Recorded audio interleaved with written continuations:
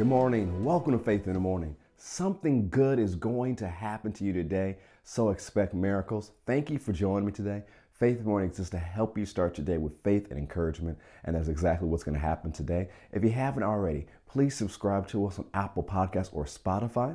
If you go to Apple Podcasts or Spotify, search for Faith in the Morning with Kerrick Butler, you'll be able to see our podcast, and every time a new podcast is there, it will go right to your device that you signed up on that account with.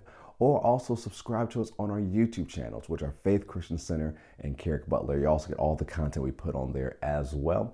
Thank you for watching. However you're watching on Faith Plus or streaming on Facebook or YouTube, we're so glad that you're a part. Or if you're listening on Apple Podcasts or Spotify, thank you for joining me this morning. Let's read James chapter 5 again. We'll read chapter 5, 13 through 18. Are any of you suffering hardships? You should pray.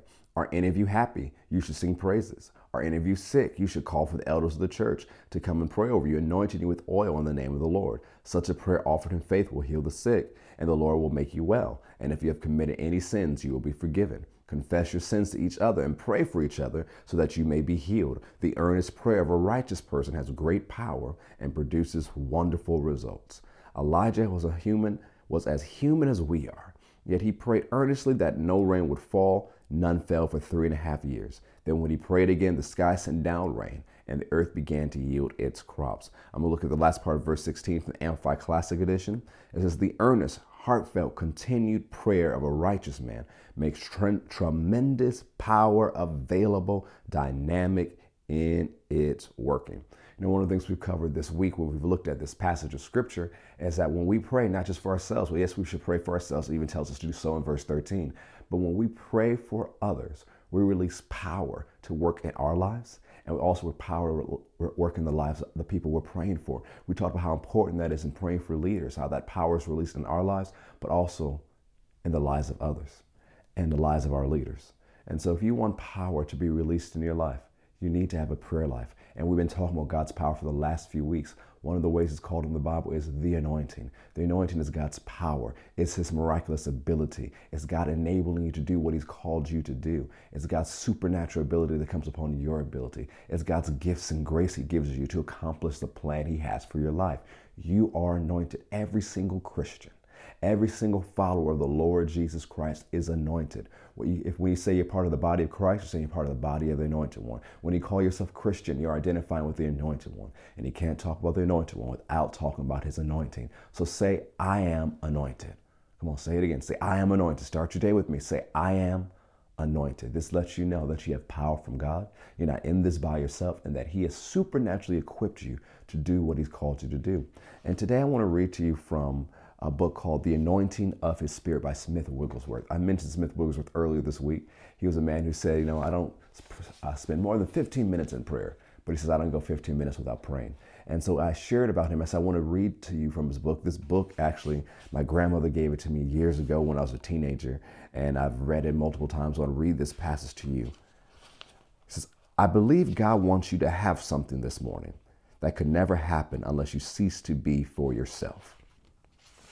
God wants you to be for him, to be for everybody. But oh, to have the touch of God. Beloved, the Holy Ghost is the comforter.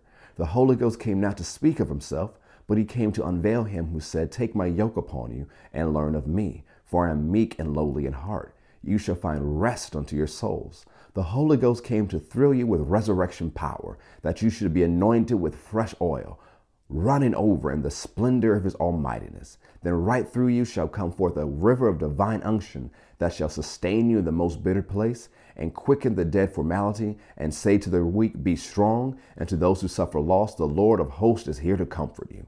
God would have us to be like the rising of the sun, filled with the rays of heaven, all the time beaming forth the gladness of the Spirit of the Almighty. Possibility is the greatest thing of your life. Praise God. I believe that's what the anointing wants to do in your life.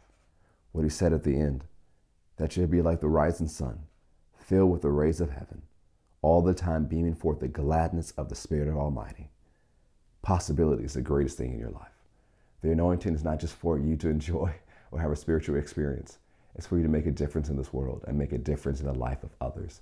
And as you spend time in prayer, not just praying for yourself, but also praying for others and praying for leaders, spiritual leaders and natural leaders, as you pray for them, power be released in their life and your life as well.